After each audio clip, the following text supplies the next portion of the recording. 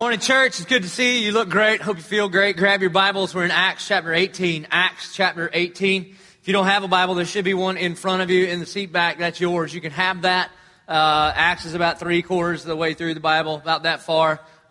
If you're planning on coming back next week, mark your spot. We'll be in Acts 18 for a while. We're in this brand new series called On Mission. I'm excited about it. I know you're not yet because you don't know what I'm going to say, but I do. It's going to be awesome. 4 weeks on mission. This week we're talking about on mission in this city.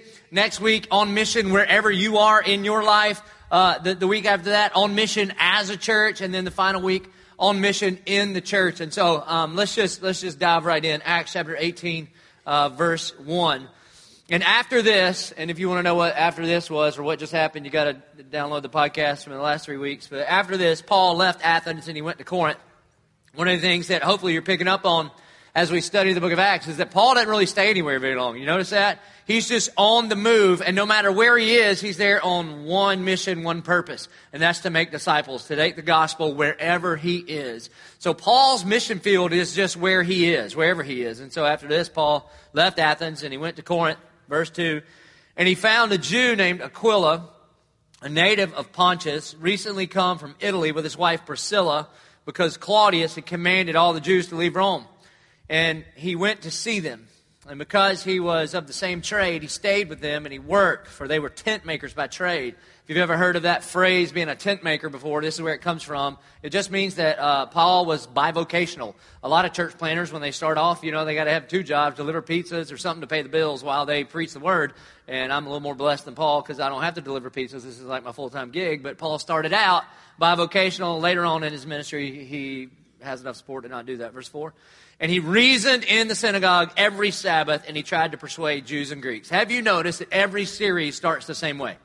Every chapter, every town, everywhere Paul shows up, he's just laser focused on the mission that God has for him.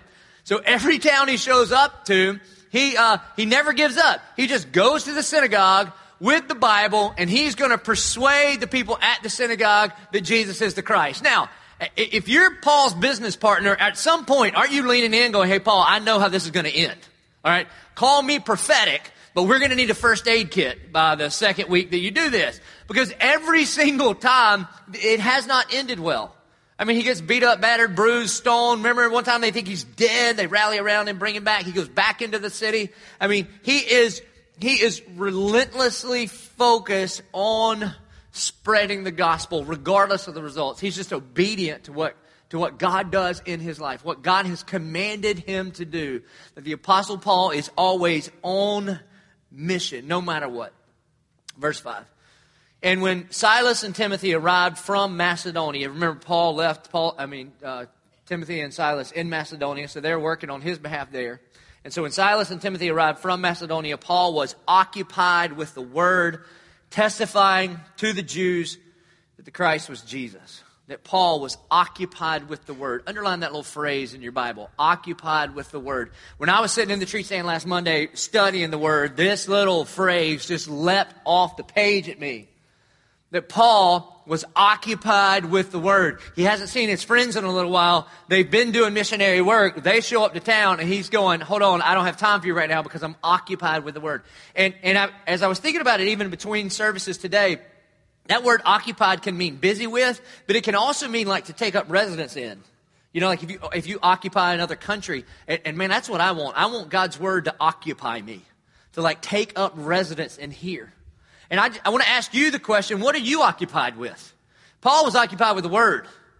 What are you occupied with? And I know there's 3 of you in here like the word, but you're weird. But the rest of us, what are we occupied with? Because I'm going to tell you, this is my favorite time of year, this next month or so, because I'm about to get occupied with some stuff. All right?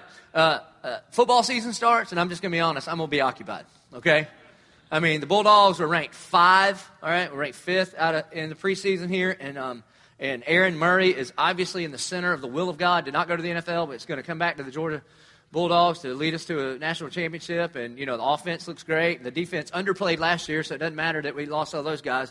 And I'm just going to tell you that I get a little over-occupied on some Saturdays, and then I rewatch the game on Monday, and then Pastor Ryan and I have a few meetings about it because he was an insider with the organization, so I got to kind of get the inside scoop. And I get occupied Occupied. And you get occupied too, right? You guys get your blue jerseys and your jean shorts and you think, go ahead. We're get occupied.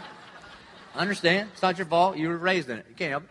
And so I'm about to get occupied. I mean, it's kind of embarrassing how occupied I get with 19-year-old boys playing the game. But I can't help it. It just get occupied. And then the Jags too. I get occupied with the Jags. I'm a Jags fan, man. Go Jags.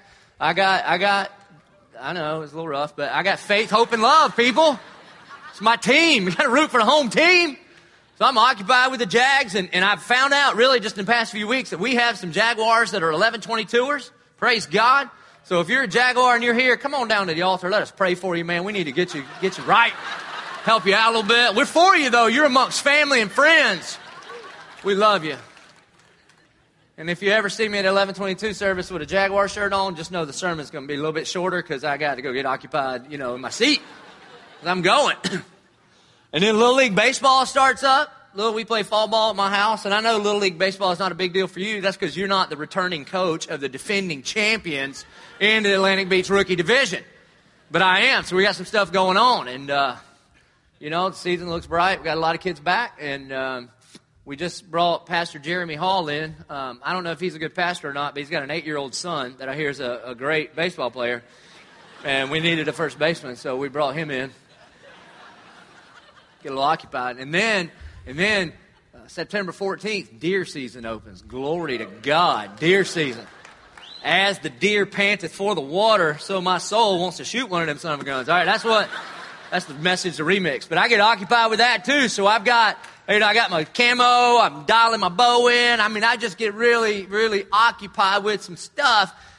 And just by God's grace and where I'm at in my walk with Jesus, I don't get occupied with a lot of overtly sinful stuff, but there's just a lot of stuff in this world that, if I don't pay very close attention, I can begin to get occupied with all of that kind of stuff. And again, nothing in and of itself wrong. Go Dogs, go Jags, kill a deer. Praise God. But when I graduated seminary, my favorite seminary professor, actually the only guy that I liked at the whole place, one guy, He said, if the devil can't make you bad, he'll make you busy.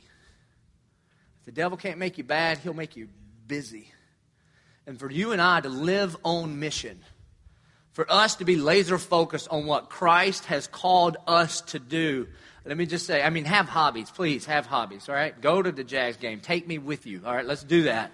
But we better be occupied in the Word, testifying that the Christ is Jesus. That's what Paul does. He's just laser focused, occupied with the word, testifying to the Jews that the Christ was Jesus. Verse 6. And when they opposed and reviled him, it happened everywhere he went, right? So he's trying to tell them about Jesus, and they oppose and they revile him. And he shook out his garments, and he said to them, your blood be on your own heads. I am innocent. From now on, I will go to the Gentiles. If you look here, Paul, he didn't let anything get in his way. He was always on mission. You guys remember about 100 years ago when if you wanted to get a movie, you actually had to get out of the car and go into a store? It was crazy. Remember that? Remember those days? Listen, teenagers, y'all don't understand. When I grew up, it was rough, okay? You had to go to a store to get a movie. And then you had to wait in this thing called a line. Not online, but just get in one and just wait to buy stuff. Not for like a roller coaster, but just it was crazy. And so about 10 or 12 years ago, I'm at Blockbuster, and I go into Blockbuster with one thought in my mind. I hope they have my movie, right? And so I go in, and sure enough, there it is, and I pick it out. And I go get in line, and there's a guy in front of me, and he turns around, and he's all chatty Cathy. He's like, talking about my movie and stuff. And I know immediately he's a Christian, and he's about to witness to me, all right? Because I can just smell a Christian from like a mile away. They just kind of have a little aroma about them or something, and smell like a Bible bookstore. And so, and apparently I must look like a pagan because people witness to me a lot. They really do. In airplanes, and just a lot. They're like, that guy needs Jesus. We need to talk to him. And so, but when they do, I don't ever let on that I know that I'm in the game. We're on the same team, in the same family. I just kind of let them play their game out. It's like an easy practice, And so I'm like, how do you know? I just kind of ask some questions and kind of play along. And sure enough, this guy, he's sharing his faith with me, but straight up, it's just authentic. It wasn't weird, wasn't rude, it wasn't offensive, he was just authentic. He just started talking to me about the Lord, about where I was in my life, if I was plugged into a church or not. So then I let him in. Hey, you know what? I love Jesus like you, and I'm involved in the church. And he says, well, maybe you consider coming to my church. And I go, well, actually, I'm really involved at church. I mean, really a lot.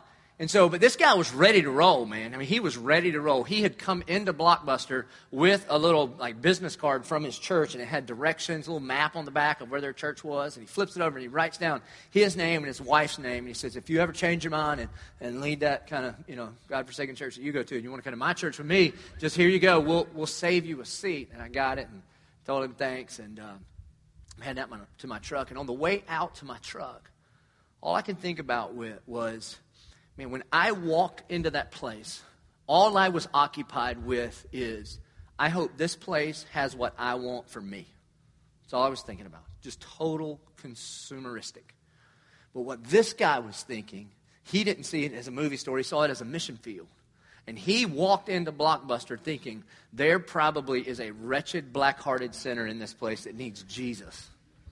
There's one. And he came after him.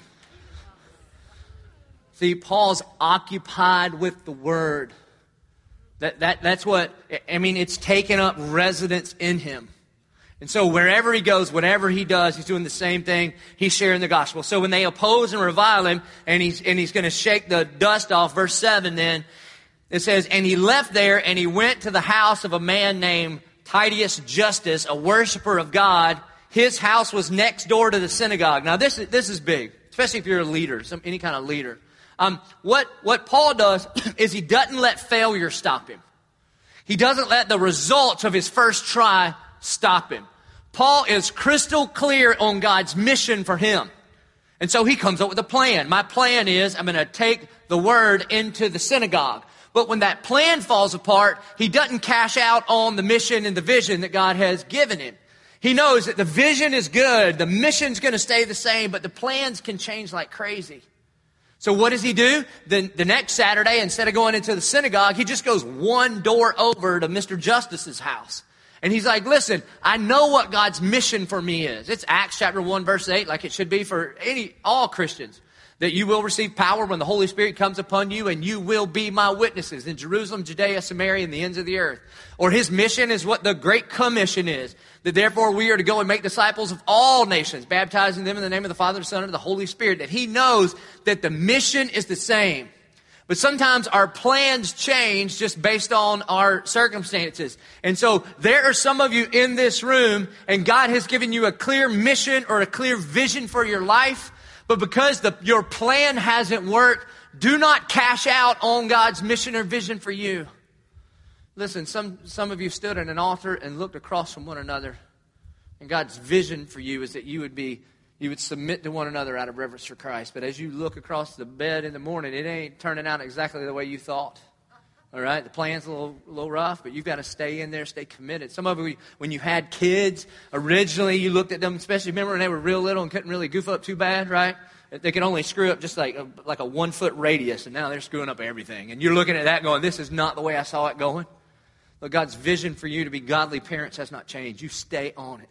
Some of you started businesses. Some of you started ministries. Some of your walks with the Lord, your plans are kind of falling apart. It's not going the way you thought it would go. But that doesn't mean that you cash out on the mission and the vision. Churches do this all the time.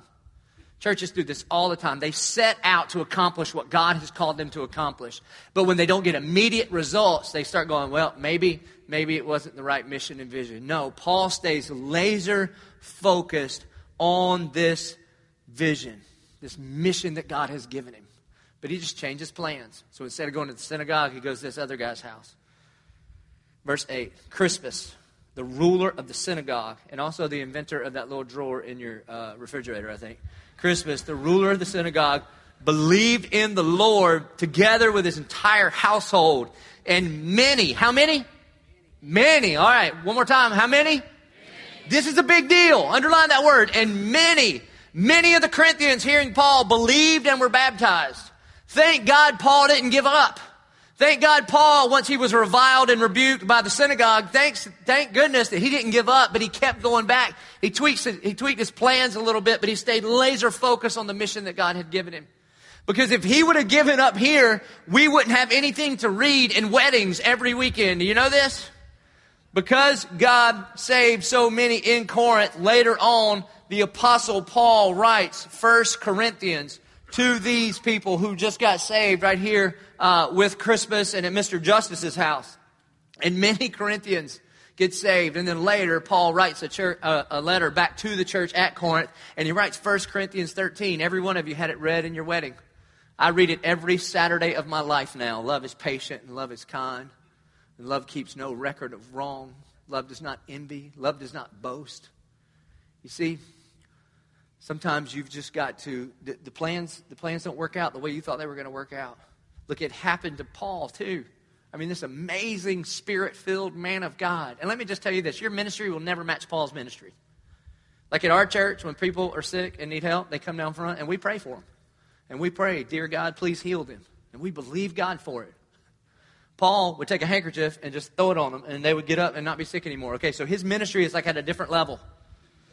You get that, right? That he would blow his nose and people would get it and rub it on somebody sick and they would get healed. That's where holy snot comes from, I think. That's where that comes from. And so this guy, even some of his plans don't work sometimes. But you know what he would do? He was relentless to not give up on God's mission for him. Verse 9. And the Lord said to Paul one night in a vision. Now, if you've got a super high-end Bible, okay? If you've got a high-end Bible, the next verse and a half are in red. Now, if you've got one that we give you, then, you know, those are too expensive. So yours is all black letters. But I am a professional. So I have the Cadillac model here with the red letter edition. Actually, Pastor Rhinestone bought me this Bible, and I'm glad he got the red letters. But you get red letters here in Acts 18. Now, let me tell you why that's a little bit crazy. You don't get a lot of red letters in Acts 18. Why? Because Jesus, the red letters are from Jesus. And he has been crucified, dead, buried, resurrected, appeared to 500 people over 40 days, and ascended to the right hand of God. So there's not a lot of direct quotes anymore. But Jesus thought it so important to remind the Apostle Paul of his vision for his life that he's gonna come back down from the right hand of God the Father and speak directly in a vision to the Apostle Paul. And that's why you get the red letters. And so he says this. He says, do not be afraid. Do not be afraid, but go on speaking and do not be silent, for I am with you. And no one will attack you to harm you, for I have many in this city who are my people. So this verse right here is one of the most meaningful verses in my whole life, and it forever will be. Let me give you the context of it. We talked about it during the Restore series. But about 2 years ago, there was a group of leaders from Beach United Methodist Church, of which I was on that leadership team. And we were doing a 3-day off-campus meeting to talk about, discuss, try to figure out the future direction of Beach United Methodist Church, particularly in regards to 1122 and our denominational affiliation with the United Methodist denomination. And so we as a team, we gather and we pray and we study, and a bunch of us, a group of us, basically laid out for Pastor Jerry Sweat, the senior pastor at Beach United Methodist, 4 or 5 options about what we could do going forward. And we all lay out the options. And then essentially we came together and said, but Pastor Jerry, you're the pastor of this church, you're the leader of this church, so you have to decide the direction that we are going. And he went off that night and spent an entire night in prayer. And the next morning, we all gather around the table and sit down and have a little breakfast. And I remember he looked directly across the table once the meeting started and said, I believe, Joby, it is time for you to be the lead pastor of your own church. And I just have a piece about that. I thought, well, that's funny because I have kind of nauseated by the thought of it. It's just interesting how the Holy Spirit works through peace in you and kind of makes me want to puke. All right. And so I was really kind of, oh boy, that's different. And you ever play Bible roulette? You know what Bible roulette is? It's a really terrible way to do Bible study, okay? But Bible roulette is when you find yourself in that moment and you're like, dear God, I need a word from you. And you just kind of flip open and just say, all right, Lord, what do you want to say to me? Now, if you're going to ever do this, let me just encourage you. You want to go deep into the word, okay? You want to get a nice, you got to get back there. If you go shallow, it could get weird. You might go Leviticus 18 and you're like, Whoa. Don't read Leviticus 18 during the sermon today, okay? Do not read it. Whatever you do, don't read Leviticus 18. If you're a teenager and you think the Bible's boring, read Leviticus 18. All right, so you want to get a deep flow in there. Like if you're going to roulette it, whew, all right, get back here in the red letters. And so that's what I did. I'm just sitting there, and I'm kind of, everybody's talking about stuff and what it would look like for Beach to plant a church or send me out or whatever. And so I little Bible roulette, and I just swing mine open, and I looked down, and the first passage I see, the red letters just caught my attention. And I just looked down, and here's what I read. And again, this is seconds after hearing from my pastor that he thinks it's time that I lead a church. And I read, "Do not be afraid, but go on speaking and do not be silent. For I am with you, and no one will attack you to harm you. For I have many in this city who are my people." And it was just God's confirmation for his new vision for me as a pastor. And so that verse and a half will forever just be etched into my heart, into just who I am. And look what he starts out with, "Do not be afraid." I've told you this about 100 times in the past few weeks, that the most commanded command in all of Scripture is do not be afraid. Do not be afraid. Do not be afraid. Why do you think he has to tell us all those times? Because we're afraid a lot. Can I tell you one of my least favorite things that Christians say? I'm going to have a whole list of them. Maybe I'll just do a sermon series one week just called Stuff I Hate That Christians Say. But one of the things is when Christians equate their personal emotions with the will of God. Like, I don't know if I should do that just because I don't have a peace about it. What? See, I know that God is more concerned about his kingdom than your comfort. And my own experience is when I do have a peace about something, it's typically my own idea. It's usually when I'm scared and trembling and feel like I'm going to throw up. That's usually when the Lord is working. When the Lord comes in and says, "All right, you're going to launch a church," huh? I don't think I can do that. I know you can't, but I'm gonna cover the gaps, okay? Or when the Lord calls us to a new mission, a new ministry, that kind of thing. Or even personally, when the Lord calls me personally to just share my faith with somebody. Now let's be honest, I shouldn't be afraid. I'm a professional. I get paid to do this. I ought to be able to just walk up on somebody in Walmart and just share the gospel with them. But I don't feel a peace. I kind of feel awkward. Just kind of feel like, hey, I'm not really sure how to do this. If you've got your Bible, would you turn to... So in the Bible, in the King James Version, if you put together all the don't be afraid, fear not, do not worry, be strong and courageous, if you put all those kind of fear verses all together in the King James Version, 365 times we are commanded in the Bible, do not be afraid. Now that ought to make something happen in you. That there's one for every day. I guess one day every 4 years you can freak out. But the rest of the days, do not be afraid. You see, because fear paralyzes. And again, we've talked about this before. The opposite of fear isn't courage. The opposite of fear is faith. It's faith. And fear paralyzes, but faith compels us to action. And so he says, do not be afraid. And then he says, but go on speaking and do not be silent. In other words, you just keep preaching. That's what I heard from the Lord. You just keep preaching. That the mission will stay the same. You just continue to deliver the gospel, to deliver the gospel, to deliver the gospel. That's it. We're not going to do 5-point sermons on how to be a better version of you. We're just going to preach the gospel. Keep preaching and do not be silent. That the mission is the same. We're going to make disciples. The plans are going to change like crazy. We're going to change churches. We're going to go from denominational to non-denominational. You're going to change roles. You're going to be one of the pastors. Now you're going to be the lead pastor. You're going to change locations. You're going to change ecclesiological structure. You're going to change all kind of details of the plan. But the vision is the same. Go on speaking and do not be silent. Why? Verse 10, for I am with you. You see, God wants the Apostle Paul to know, this ain't about you. This is about me. If it's up to you, Paul, you should be afraid. But because I am with you, you don't have to be afraid. About half the times of the 365, when God tells us in the Scripture to not be afraid, He usually tells us why. About half the times He says, for I am with you. do not be afraid because you're awesome, or don't be afraid because you can handle this, or don't be afraid because I will never give you more than you can handle. That's not in the Bible. Don't be afraid because I am with you. When I used to go fishing with my daddy, I didn't worry about anything. Why? Because my daddy was driving the truck. My daddy was driving the boat. My daddy was tying the hooks on and teaching me how to do it. I knew he had the details under control. Why? Because he's my daddy and he's got it under control. And the same thing's true now. When I know that the Spirit of God comes on me and God is leading us to do some things, like start new services, expand a building, and we've only been here 10 months. When he starts to do that, there's some things that creep up in there and go, uh-oh, why would anybody do that? You know, it just makes it harder on the staff. Yeah, but our Father's with us. We don't have to be afraid. And so that's what he says. He says, don't be afraid. Go on speaking and don't be silent, for I am with you, and no one will attack you to harm you.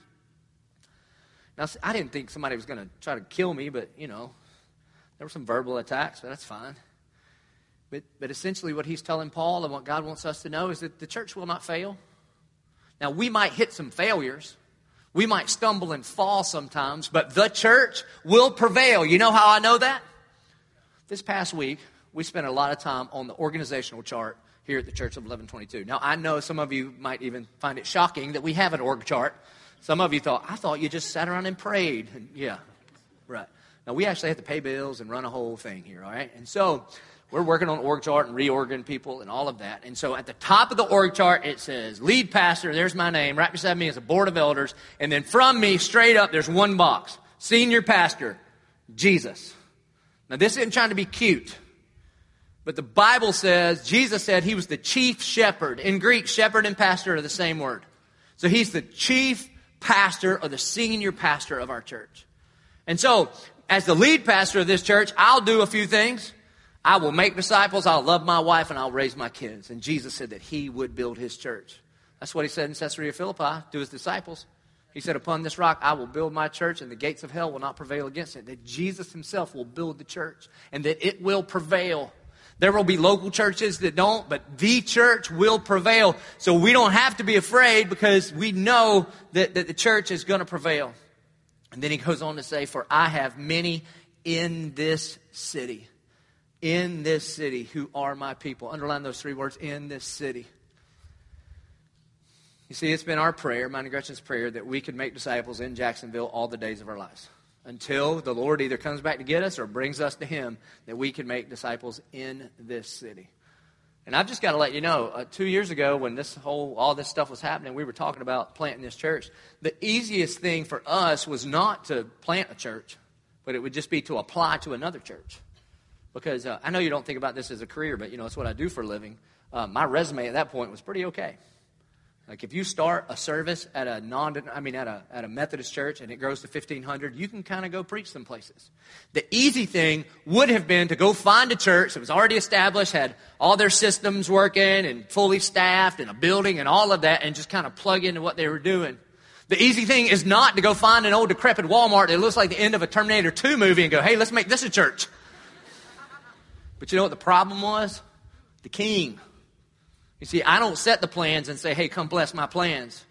All right, I'm just a soldier in the king's army and just do what he commands me to do. And by his grace, he was commanding us to don't be afraid, but go on speaking and don't be silent. And part of it was because he had many in this city who are my people. And so, can we just take just a second and just celebrate? And just kind of marvel in all that God has been doing in us and through us and among us. There's a verse in 1 Thessalonians chapter 4 where the Apostle Paul, he talks about his crown of accomplishment. It's basically like he's talking to the church at Thessalonica and he's like, can I brag for a second? But I'm not bragging on me. I'm bragging on what the Lord has been doing. But I see you as like a crown of accomplishment. You know what's happened since I read that verse a few years ago and our team got together and prayed and heard from the Lord that we needed a church here? We're going to start the Church of 1122. Can I tell you, one of the things is we planted a church, folks. God did it. You and I together, we planted our church.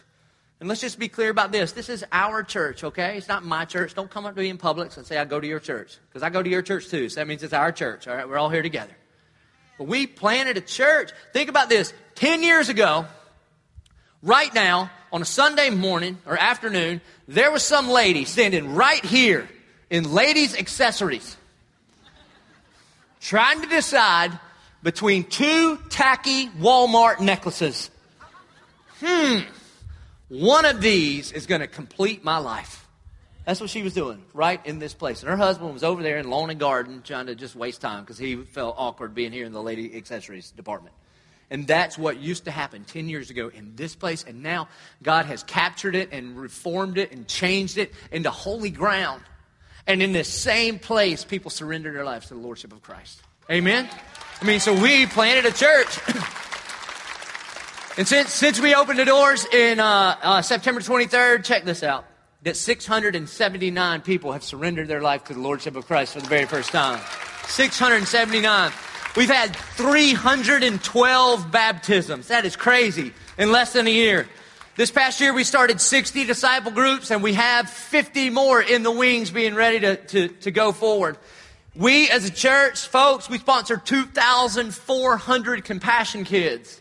You don't understand how big of a deal that is. That you, us, our church, that we sponsor more kids per capita than any other church in the history of Compassion International. Now, you think it's neat, but let me go to a pastor's conference and bump into some of those famous pastors. I'm like, yeah, we do a little work with Compassion too. We're the best. That's what we are. I'm trying to get Compassion to do like a belt, but I don't know if they'll.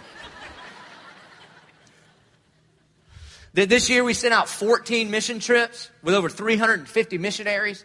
And 50 of them last week were our kids here serving locally. On Wednesday morning of this last week, the Martins gather up and hold hands, and we do a prayer commissioning service to commission our little missionary JP on his very first mission trip. Isn't that awesome? And when he came home with his mission trip t-shirt, he's like, Dad, I got a shirt just like you. See, because if you're the lead pastor, you can get the shirt from all the trips, all right? Right? If you own AT&T, you can get whatever phone you get. I get free t-shirts. And so I got them all. I left the orange one in Brazil, but all the rest of them I have the colors. And so he felt so awesome that he had a mission trip t-shirt. Those are our kids. It's just, isn't it amazing? It's just amazing what the Lord has been doing. In fact, if you take our average weekend attendance and just kind of compare it to other attendance around the country, our church is in the 0.04% of the largest churches in America. You get that? So it's crazy. Now, let me tell you one that just blew me away 2 weeks ago. We're in Brazil, in Coro, and we go up on this hill, and there's a church that we planted. You and I, together, our family, our church family. We planted a church in Brazil. They got 3 buildings. They got a church building, a building where they'll feed the kids, got a kitchen and a place to eat, and then a school building. And our church, planted that church. Now, the thing that it didn't really register until we got up on the hill and saw it 2 weeks ago, that last year when our team went to Brazil to check it out, to see about planting a church, we hadn't planted our church yet. So this year we planted 2. The one we go to and the one our friends in Brazil go to. Now think about how crazy this is. We're 10 months old, right? I know we forget that when we show up every week and we're like, hey, how come this church didn't have everything that, my church I came from that was 40 years old has? Well, we're 10 months old, people, all right? Imagine, let me just put it in perspective. Imagine, moms, that your 10-month-old came walking into your room one day. Hey, Mom, what's up? Come here, we need to talk. And you're like, you're huge. I know, I grow fast. It's kind of weird, isn't it? All fat and just awkward, but huge. Come here, Mom. Come here. Come on, I got places to go. Come here. We got to chat. I'm just grown and talking to you. Yeah, I just want to congratulate you because you're a grandma. I had one. Look, there's another one. Okay? I know babies shouldn't have babies, but it's okay now, all right? That's what we're doing as a church, a little big baby church. And there's a church that's planted from here already. I'm telling you, it's the craziest thing in the world. Or the fact that about 4,000 people would call this church their home church now. It's crazy. If we're in the 0.04% of largest churches in America, imagine if your 10-month-old was in 0.04% of the largest people in the country. You'd be on TV. You'd be like, he's huge. Look at him. And so praise God. Now listen, we count numbers, but you're not a number. Every one of those numbers, that 679 number, represents you, people, individuals. That's the only reason we keep up with those kind of numbers. We don't have any kind of numbers goals for attendance or any of that kind of stuff. The only numbers goal I pray for is I pray for at least 365 salvations every year, because in the book of Acts it says that they were many were added to their number daily. So I figured if we do one a day, that's 365. Every 4 years I go for 366. That's what I pray for, okay? And that represents people. It represents you. And I want there to be more. Not just more so we can have a bigger church, but I want more people to know Jesus. I want more sins to be forgiven. I want more people to walk out in the water and profess Jesus Christ as their Lord and Savior. I want more of you connected in disciple groups. I want more of us going on mission trips all over the world, not just because the world needs us, but so God can just wreck and ruin our lives on those kinds of trips. More individual people in the family. Like when people ask me about my family, I don't say, how's your family doing? 4. No, I talk about the individuals in it. And so if you're here today, you matter to God, therefore you matter to us. And God has been doing some amazing stuff here. But we always want to be careful. We want to celebrate it like crazy, but we want to make sure that you know that we give God and God alone the glory. That's why he says to Paul, don't be afraid, for I am with you. JP, in his room, he's got like one of the coolest beds in the history of beds. It's a fire truck bed. There it is. Isn't that cool? Now, here's what's even more awesome. My dad built that. My dad's awesome. My dad, he can kind of build everything. Or you can take the picture there. He can kind of build everything and just fix everything. Anybody got a dad like that? Just build everything, fix everything? Nobody? You poor people, that's your problem. You didn't have good dads. All right, well, my dad was awesome. Build everything, fix anything. That's what he could do. And I thought when I became a dad, it would just fall down from heaven on me, but not so much. But I know more Bible verses than him, so it works out. So my granddad, Joseph Perry Martin Sr., and my dad, Joseph Perry Martin Jr., were looking in a Sears catalog a few years ago, 30, 40 years ago, all right? Sears catalogs, kids, it's like Google in a book, okay? It's like all kind of stuff, and it's just like there. And so they're looking through, and they see this bed, but it was too expensive, so they said, all right, we'll just build it. And so Joseph Perry Martin Sr., Joseph Perry Martin Jr. get together and build just from scratch. I mean, it's just plywood and paint and bolts and 2x4s, and they put that thing together, and they built a fire truck bed for me to sleep in, Joseph Perry Martin III. And so can you imagine when you're like 3 years old, I think I was about 3 years old when that became my bed, and I'd sit in there and play fireman, and the little top, that's the top bunk, so we put a bunk up there, and then the engine compartment is a toy box, so you put all your toys in there, and that ladder actually works. You can climb up the ladder in the back and get on the top. I mean, this thing was amazing. And so I slept in there and had a little brother too, so we had like WWF and elbow drops from the top, and I mean, there's some amazing kind of memories there. And I slept in there from 3 till, I don't know how, 19? No, probably not.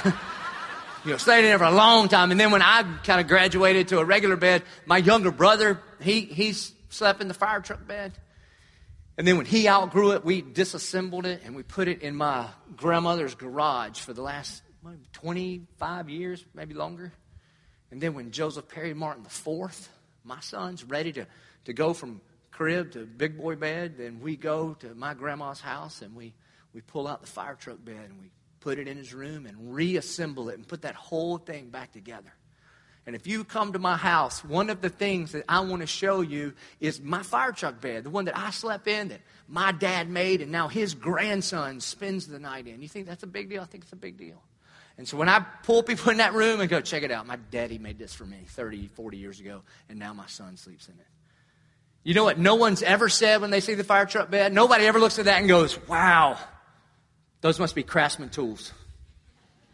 That must be Craftsman tools. Could I see the skill saw that cut that? I want to have some words with the hammer. Bring me the hammer. That must be an amazing hammer. What sort of screwdriver would one use to get that to come out? Nobody does. Nobody ever gives credit to the tool. They only give credit to the one that made it.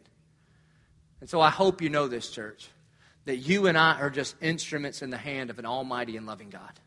And so praise God we have a talented staff. I mean, good gracious, we've got the greatest worship pastor in the world. Praise God. We've got the most talented staff ever. I mean, thank you, Jesus. We've got an amazing group of men that are the elder board here at the Church of 1122. We've got awesome deacons. We've got 1,000 of you in serve staff. And praise God that you're awesome, that God's wrecked your life in such a way that you can't stop talking about what you've seen and heard. So you tell your neighbors and your friends, hey, you got to come to church with me. It's awesome. You can come just as you are. All right, the service is kind of late. Don't have to dress up. And that guy even loves you enough. He'll tell you you're a wretched, black-hearted sinner on your way to hell. So surrender your life to Jesus. All right, and we do that and everybody gets saved.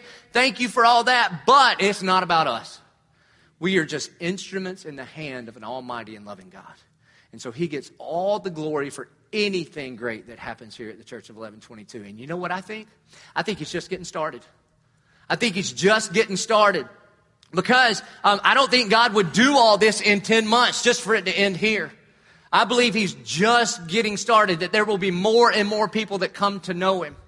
And I think he's just getting started even with our building here. I mean, I think this building's awesome, all right? And we are not trying to build Six Flags over Jesus. I mean, you can tell by the way we built this place, right? We want to be very functional. We want to be very efficient so that we can take that money and spend it in missions and sponsor more children and all that kind of thing. But God is doing an amazing work here, and I think he's just getting started. I mean, imagine the day when you pull off of Beach or off of San Pablo, and this entire corner of this lot is all Church of 1122. That there are things like Community Transformation Center right here. That when people come and need a job, they don't just fill out a needs card, but they could fill out an application because we could put some people to work. Imagine if we had enough room for all the kids of all the friends that you want to bring, and we didn't have to turn people away. And I'm just going to tell you, we're starting a brand new service tonight at 5:22. And when you have to add services in August, then it won't be long before we're going to have to expand even our worship center. And I believe God is going to call us to plant campuses around our city. Some of you crazy people, you drive like 45 minutes from here, all right, to come to church. And you're willing to do it, okay, because you love Jesus, but your pagan neighbors won't go that far. So what if we could take the Church of 1122, this experience, and we could come toward you? And we could go north, we could go south, we could go west. I think east is covered, right? There's just fish and that's all. But we could begin to come to you. Why? Not because we think we're awesome, but because I believe God is He's just getting started. That this thing is a movement for all people to discover and deepen a relationship with Jesus Christ. And so imagine the day. And let me tell you where it starts. It starts with the Restore project that we just started this summer. We have to get that thing finished before January. You know why? You remember what happened last January?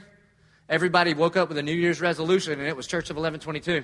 We just grew by 1,000. Just 1 week, we were at this number, and 1,000 more people came. And then we were all, because we're such great leaders, we were like, it's just like the gym. It'll just be crowded for a while, and then it'll go back. It didn't go back. You're all still here. Praise God. Welcome to the family. Now, if we're going to be ready to do that again this next January, then we've got to get the Restore project built out, which means we've got to really throttle down on it. If you'll remember, during the Restore campaign, I stood up and said, we need to raise the money in 6 months. Well, we didn't. So we've got to change the plan. Remember, the vision's good, the mission's the same, the plan's changed. So we're extending that from a 6-month campaign to an 18-month campaign. So if you went home and prayed, dear God, what can I give in 6 months? And he gave you a number, then you need to go back to him and be like, hey, the pastor said 18 now. So you and Jesus hang out and come back with a new number that represents 18 months, a year and a half. And what that will do, if you were a part of the Upon This Rock campaign, that'll put the finish line the same. That'll put the finish line at the same as the Upon This Rock campaign. So everybody will all have the same finish line. Also, if you'll remember, I said if you gave to the Upon This Rock campaign, just pass on the Restore project. And wasn't that kind? Aren't I a loving pastor? I feel like some people should just say, thank you, Pastor. That was so loving of you. Well, it was loving, but it didn't work. So now, Upon This Rock people, turns out you're the best and most mature givers, and so you are welcome and encouraged to get in the game. Now, here's a question that we get asked sometimes. We get asked, now, why are we investing millions of dollars into a place that we rent? Because, we lease this space. And I understand, if I came by your apartment and you were putting hardwood floors in your apartment, I'd go, hey, time out. That's a bad investment, all right? Like you don't run high octane in your rental car. Everybody, I hope not. All right. Well, if I tell you a secret, just don't tell anybody, okay? It's just us. we ain't going to rent forever. You understand? That in the very near future, we hope to own the ground that we're walking around on, okay? Amen? So we're investing in this place because this is home base until Jesus comes back. And so we've got to continue to invest in this place. And so the reason that that's so important and we've got to get that knocked out is because we don't want to be the limiting factor in the mission and the vision that God has given us. Just like when Paul went to the synagogue and he didn't work, he was like, okay, but the gospel's the same, so I'm going next door. So that's what we're doing. Sometimes the plans don't go exactly the way we thought, but the vision is the same. That this is a movement for all people, all kind of people, all color people, you kind of people, everybody, to discover and deepen a relationship with Jesus Christ.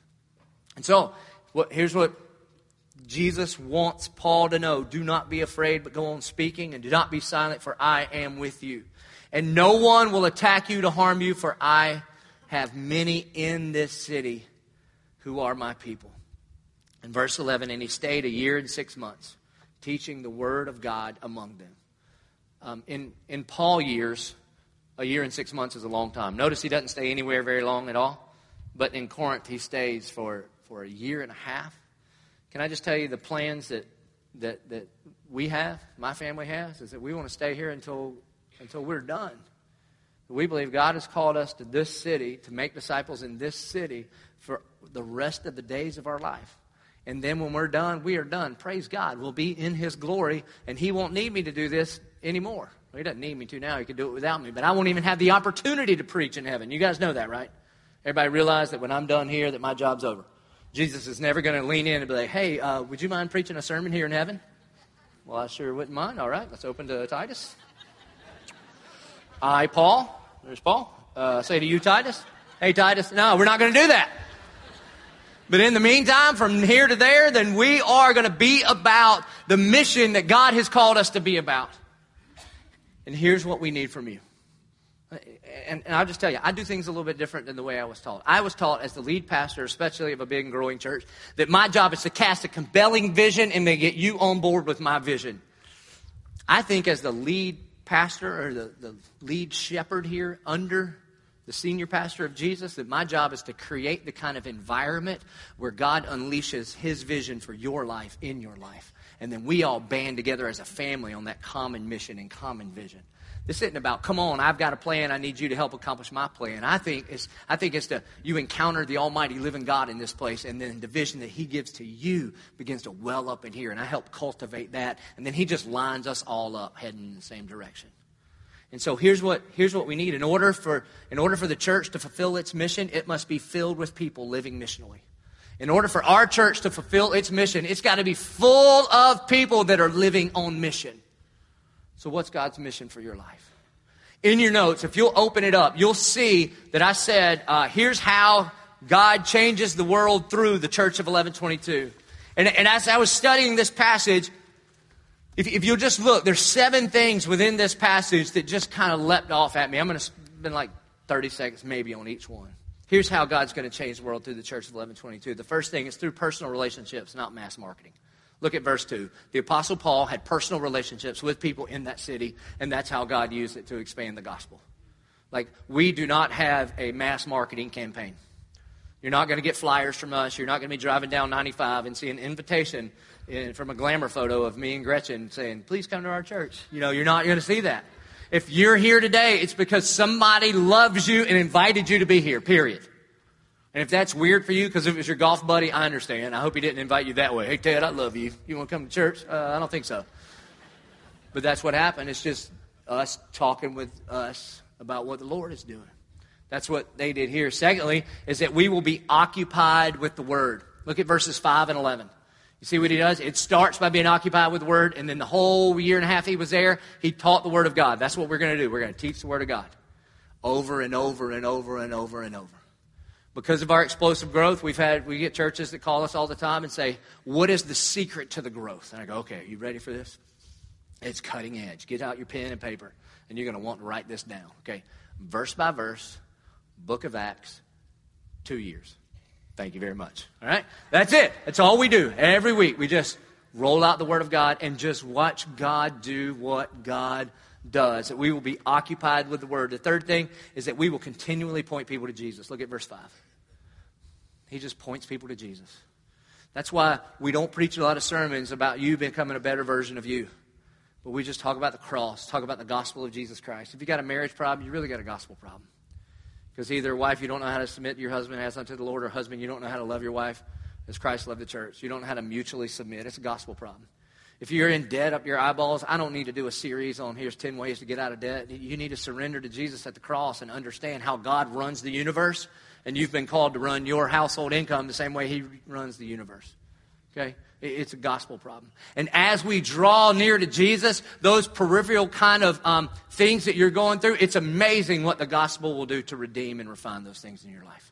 And so we don't do a lot of here's how to enjoy your best life now kind of sermons. We just point people to Jesus, Jesus, Jesus, Jesus. The fourth thing is through ministry partnerships in this city. That's what verse 5 teaches us, that Paul would partner with people in that city to reach that city. One of the mistakes that churches like ours can make is overestimate the awesomeness of your own church. Because, there might be 4,000 people here this weekend, but our city has 1 million people in it. I'm pretty sure our church ain't going to go to 1 million. Where will we park, right? So it means that we've got to partner with other ministries and organizations all over the city and all over the world to accomplish God's mission for us for His glory.